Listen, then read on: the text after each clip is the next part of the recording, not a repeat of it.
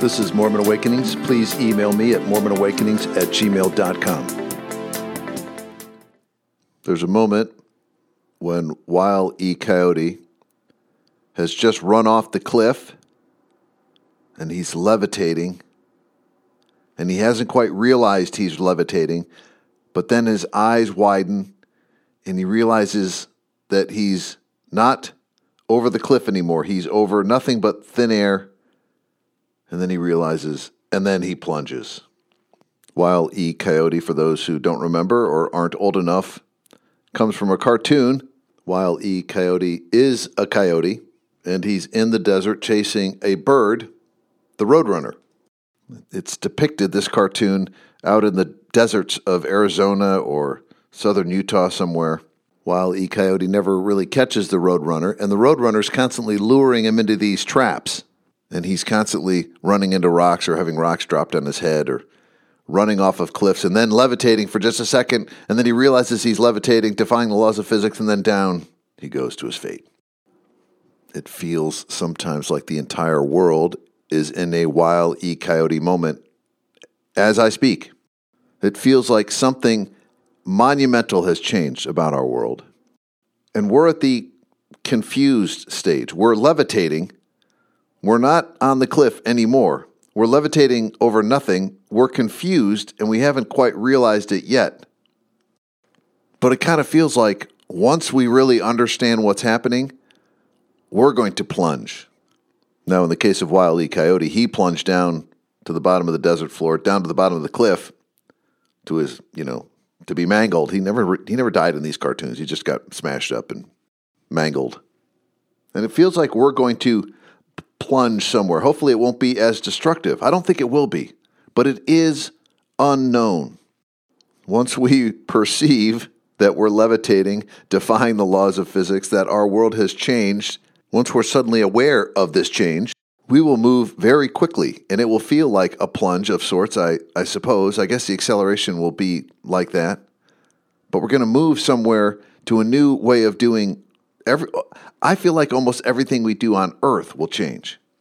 And the uncertainty and the fear associated with that uncertainty at this juncture, I think, is high collectively across the globe, not just in our community or in our country even. And the virus, of course, was a catalyst to bring about this change. But the forces of change have been building for a long, long time, at least since the great financial crisis, maybe since the year 2000. But regardless of your views on when it all began, it does feel like there are a lot of great forces coming to a crescendo. And uncertainty and change and the unknown, well, it's scary. If you're like me, the economic uncertainty is scary. The social uncertainties are scary. We see the great institutions of our time, the government, the federal bank, the safety nets, stepping in. But collectively, we're not sure if that's a good thing or if that's a bad thing. We're not sure if that's really supporting us all or if that's some sort of subtle confiscation of everything that we've built. And so in addition to all the uncertainty, economic, societal, we also can feel very powerless to do anything about it. We're just waiting, it feels like, levitating over nothing sometimes. That's how it feels.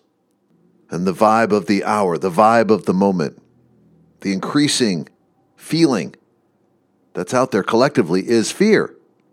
And fear is the belief that something terrible is coming and that something terrible is going to inflict something painful, something that we can't endure upon us, or will force us into doing something we don't want to do. In that sense, fear enslaves us.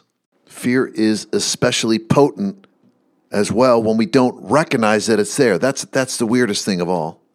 It's most potent and controlling and manipulative of us when we try to push it away and not acknowledge it. When we act like we don't have any fear at all. That's what's so weird about fear. Paradoxically, it can be palliative when you're very specific about your fears because it forces you to recognize them, to confess them, to acknowledge them. And the more specific you are, the more liberating that can be. Of course, one does that to get past fear. One does that to liberate oneself from fear. And when you're liberated from fear, you can get back into the present moment. And in the present moment, you find that there really is not a lot to fear this exact moment. I had a very interesting conversation with my daughter last night. She had recently moved from Provo to Salt Lake. She has a roommate. Her roommate had just secured 2 jobs, actually. And then the day after her roommate had secured these jobs, she was furloughed. This was about a month ago, 6 weeks ago or so. And so for the past 6 weeks, my daughter's roommate, who is completely on her own, is a young college grad in her early 20s, has had no means of income at all. And my daughter drove her to the Bishop Storehouse to get food. And my heart sort of ached for this young woman. And I asked my daughter, well, that must have been hard. How is your roommate doing? And my daughter said very nonchalantly, oh, she's fine. It was no big deal, really. And my daughter's been sharing what she has with her, and we've been sharing what we have with our daughter. And nobody's getting rich here. I mean, me, my daughter, her roommate. But it's not as scary in the moment as all of our worries were 6 weeks ago, particularly her roommate. Her roommate was quite worried 6 weeks ago, my daughter told me. And I can only surmise, but she probably projected all sorts of horrible outcomes. But then when they actually came and she actually had to go to the Bishop Storehouse and had to sort of rely on her roommate, and we're all kind of sharing, and somehow it's not as bad in the moment. It reminded me of other times that I've suffered, and I put that in quote marks. I've, quote, suffered. And as I think back to those events, what I realize is that going through the, quote, suffering, going through the actual events, that was not the difficult part. That part was, could have been easier, but that was not the hardest part. The hardest part was the anticipation of the events that represented the suffering. That was what was the real anguish for me. The worry about the events before they happened. And when the events actually came, it actually wasn't as big of a deal. Fear can serve another purpose as well. It can drive us towards a higher power, a smarter, more powerful being who can teach us new perceptions, new ways of experiencing, new ways of anticipating what's going to happen, and new ways of experiencing what is happening. In that sense, fear can serve as the catalyst that leads to a change in our very thought processes, in our very perceptions. There's a guy I know who, during the last great financial crisis, basically lost everything. My friend Luis, originally from Colombia, he joined the church after meeting a pair of sister missionaries who taught him. He then, a year later, served a mission in Colombia. He then immigrated to the U.S., and he married the American sister missionary that taught him about the church.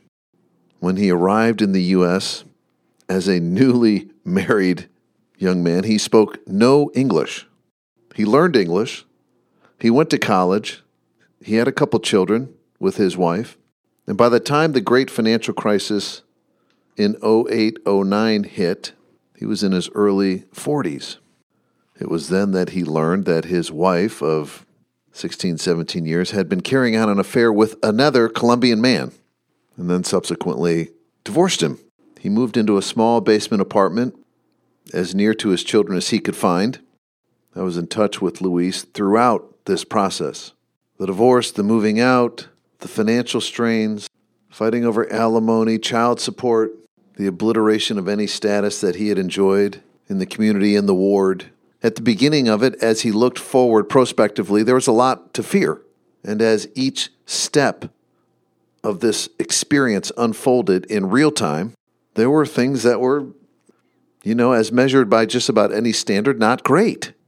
Limited money, limited resources, limited agility to react to problems, limited time with his kids, judgment that he received or suffered by those around him, particularly people in the church, frankly. People who didn't know what to say to him, and so they just avoided him. But his perceptions and therefore his experience of all of these things changed over time. And in the moment, he would often say, well, it is what it is. I just got to keep putting one foot in front of the other. He turned to a higher power. The other thing that can happen to us when we're deeply fearful is a higher power can sense our fear and will turn to us. The most miraculous experiences during periods of great fear and suffering are those times when the higher power comes and gets us, comes and saves us. Luis experienced that as well. There are two great stories in our holy books about fear and God and perceptions and thought processes and circumstances and our perceptions of those circumstances and how it all interacts and changes, and the role of fear as a catalyst. The first, of course, is the story of Job. Job is in the Old Testament. Job, the man, lived sometime after the Babylonian conquest of Jerusalem in a place called Uz, U-Z, Uz. And at the beginning of the story, Job has everything one could ever want.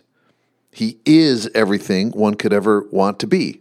He's wealthy, and in those days, back in Old Testament times, wealth was measured by flocks and herds, and he had flocks and herds and animals and lands. He had a wife. He had a house full of children. His children were married. He had grandchildren. And, by the way, he was righteous. He had status. He did things right. He did the right ordinances and performed the right rituals. And so not only did he have everything, he appeared to be someone who deserved everything because he did everything right. And so God sort of owed it to him. That's how it's all set up in the first chapter of Job. Then, by the end of chapter 1 and during chapter 2, everything goes wrong for Job. And when I say everything, I mean everything. All of his flocks die. All of his children die. He loses everything. Then he gets covered with boils. So he loses his health, his wealth, his family, everything. And he's left destitute. Now, the reason that I mentioned that the story of Job is also a story about fear is not because we see Job's fears ahead of time. We don't know if he even anticipated this moment. We don't know if Job had the great levitation moment like Wile E. Coyote. The story just describes this rapid destruction of his life, and he maybe couldn't even see it coming. It just hit him like a truck. But the story's told in such a way that it makes the reader fearful. It makes the reader think, man, whatever's going good can change quickly, and then it can be really horrible. So as you're reading this, you, the reader, become fearful, and you start anticipating, oh, how horrible it'll be if my life changes in these bad ways. And oh, how capricious God and the world and fate and all this seems. Oh, and the way the story's written stirs up fears in us, the reader or readers. And for about 35 chapters in the middle of the book of Job, we see Job wrestling with why this happened. And this exacerbates our fears as readers. Because Job, for 35 chapters, again, he's described as uber righteous in chapter 1. And then by the end of chapter 2, he's lost everything. Then he spends the next 35 chapters of the book trying to figure out why his fate had soured and why it had soured so rapidly and so severely. And he can't come up with an answer. And Job's inability to come up with an answer exacerbates our fear as we're reading this story. And so the fear as a reader just compounds chapter after chapter after chapter. I mean, it's a little tedious, frankly, but it's also scary. Because here's this uber-righteous guy, and he can't figure it out at all. And none of us are as righteous as Job, and so this might just happen to us. I mean, it's terrifying. Meanwhile, he's got these friends. They come by ostensibly to comfort him, but all they do is interrogate him, trying to get to the bottom of what great sin he had committed. Job, all these horrible things must have happened to you because of some great sin. What is it? Confess it, repent. And this, of course, terrifies us because the last thing any of us want when things start going wrong is for our friends to look askance at us and think, oh, what great evil has this person done to deserve this? This loss of status is almost as painful as the boils that Job's covered with.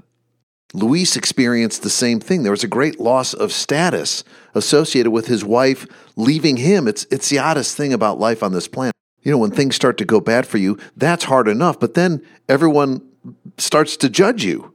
It's the weirdest thing. Anyways, that's all happening to Job concurrently. And the harder Job fights against the injustice of it all, the harder he fights with his friends in defense of his own character, the worse it gets. He's completely powerless. And perhaps it's that sense of powerlessness that represents the apex of Job's own fear. As a reader reading the story of Job, it seems to be the worst moment in the whole book. But I think it's also the moment when Job's entire perception begins to change. Because it's after he defends himself, his character, the injustice of it all, his lack of power, his inability to understand it.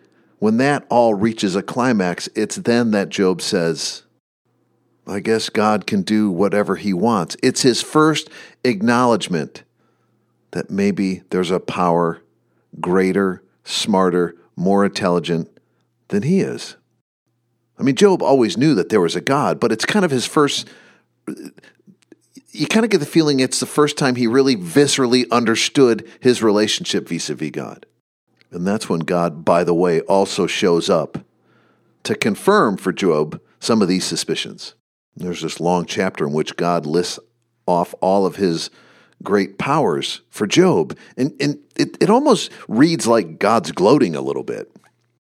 I've created all the sea monsters. I've created the whole earth. What have you done, Job? And it reads a little bit like, God's, the only word I can think of is gloating. It sounds like he's gloating, but I don't think that's what's happening. I think what he's trying to tell Job is, you can let go. I'm stronger than you. And Job, in his own way, does sort of totally let go and accepts God's supremacy. That was what Job needed to do, by the way. Often a takeaway from Job is we all need to do exactly what Job needed to do. I don't think that's the takeaway. I think the takeaway is that's what Job needed to do, to have his perceptions changed, to have his understanding of his place, his role in the world changed.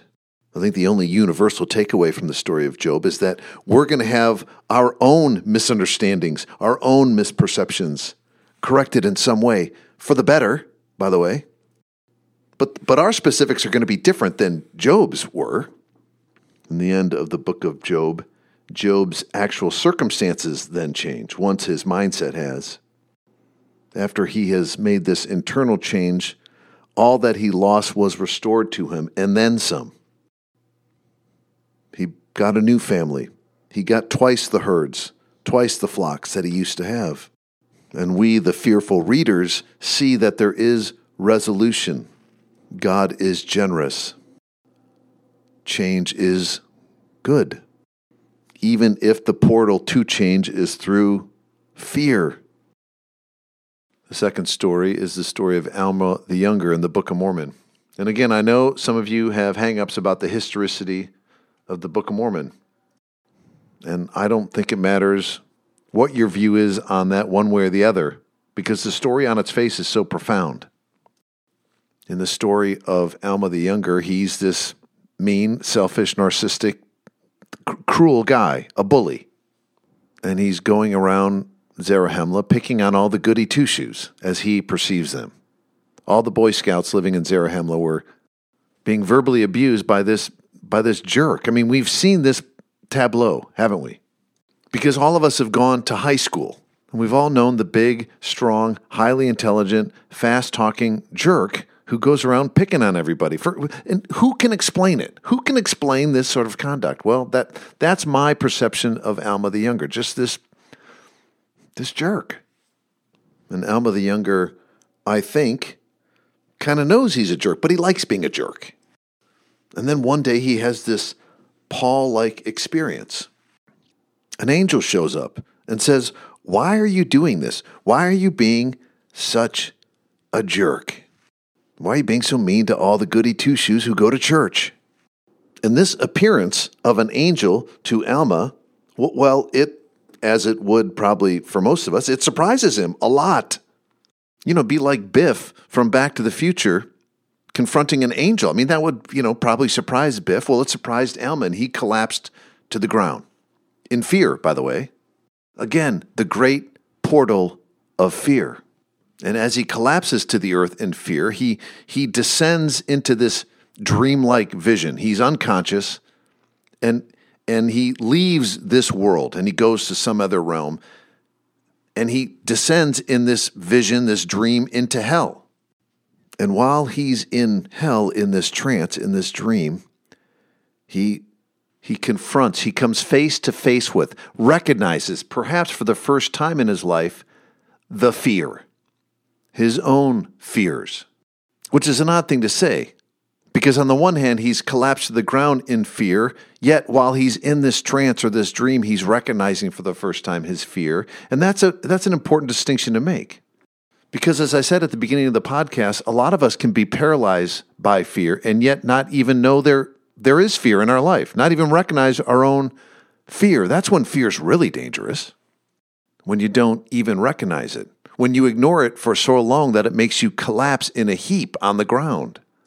Well, that's what happened to Alma. He became so frightened by this angel, yet he had pushed his fear so deep inside him and hidden it so effectively that it forced him to collapse on the ground. And then when he's in this trance, he recognizes it for the first time. And when he recognizes his own fear, he realizes he's in hell, because that's what hell is. Hell is a place of fear, but more importantly, unacknowledged fear. And that's where Alma the Younger finds himself, in a place of absolute terror. And like Job, he can't figure it out. He can't get out. He's trapped until he asks God to save him. And in the case of Alma, he asks God to take away his sins, to take away the horror, the self-loathing, the hatred he had of himself for all the terrible things that he had done as a bully, as a jerk, for so very long. What a tangled web fear weaves. It drove him to be the bully. It drove him into hell. And fear does not release its victims. Certainly, unacknowledged fear doesn't.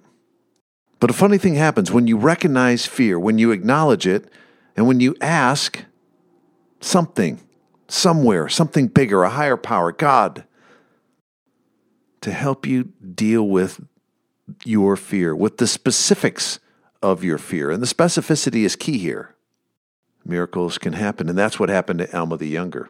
He called out and said, I've been ensnared by fear, and here I am in hell. And by the way, we've all been there. That's why I love the story of Alma the Younger. We've all been in that place. And if you haven't, well, don't worry. It'll come for you in one shape or form or another. Because fear is its own independent beast. And it'll come for you. But as the story of Alma the Younger shows, as the story of Job shows, getting out of fear is as simple as changing one's mind. Of course, changing one's mind isn't simple at all, unless God's there to help us. And in the case of Alma the Younger, the angel found Alma. The experience of hell made his fear so obvious.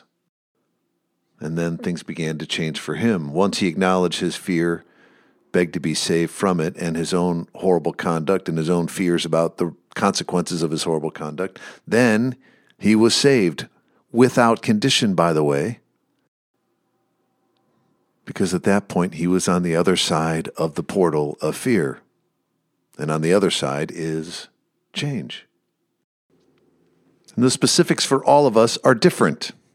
What my friend Luis needed was different than what Job needed, which was also different than what my daughter's roommate needed, which of course is much different than what Alma the Younger needed, or what I need, or you need. And sometimes we'll seek God, and God will come to us. And sometimes we don't even know how to seek God, and God will come to us. And sometimes we can see our fears so clearly, and sometimes they're so repressed, so deep inside us, that they paralyze us. And we don't even know why. But all fear serves a purpose too. Fear is a tool in the hand of God, like everything else. It feels as though everything might be changing as I speak. It feels as though we're levitating with nothing beneath our feet, and a plunge is certain, which causes us a great deal of fear. But fear is a start, a marker of a new beginning. It's a portal to a better place. And sometimes we have the gumption to reach for God, and sometimes we don't. But God comes anyway to change how we perceive and experience, which then changes our circumstances. Fear, it turns out, might be just what we need. Well, I've gone on far too long. I hope you found something interesting here today. Please do email me at mormonawakenings@gmail.com. Until next time.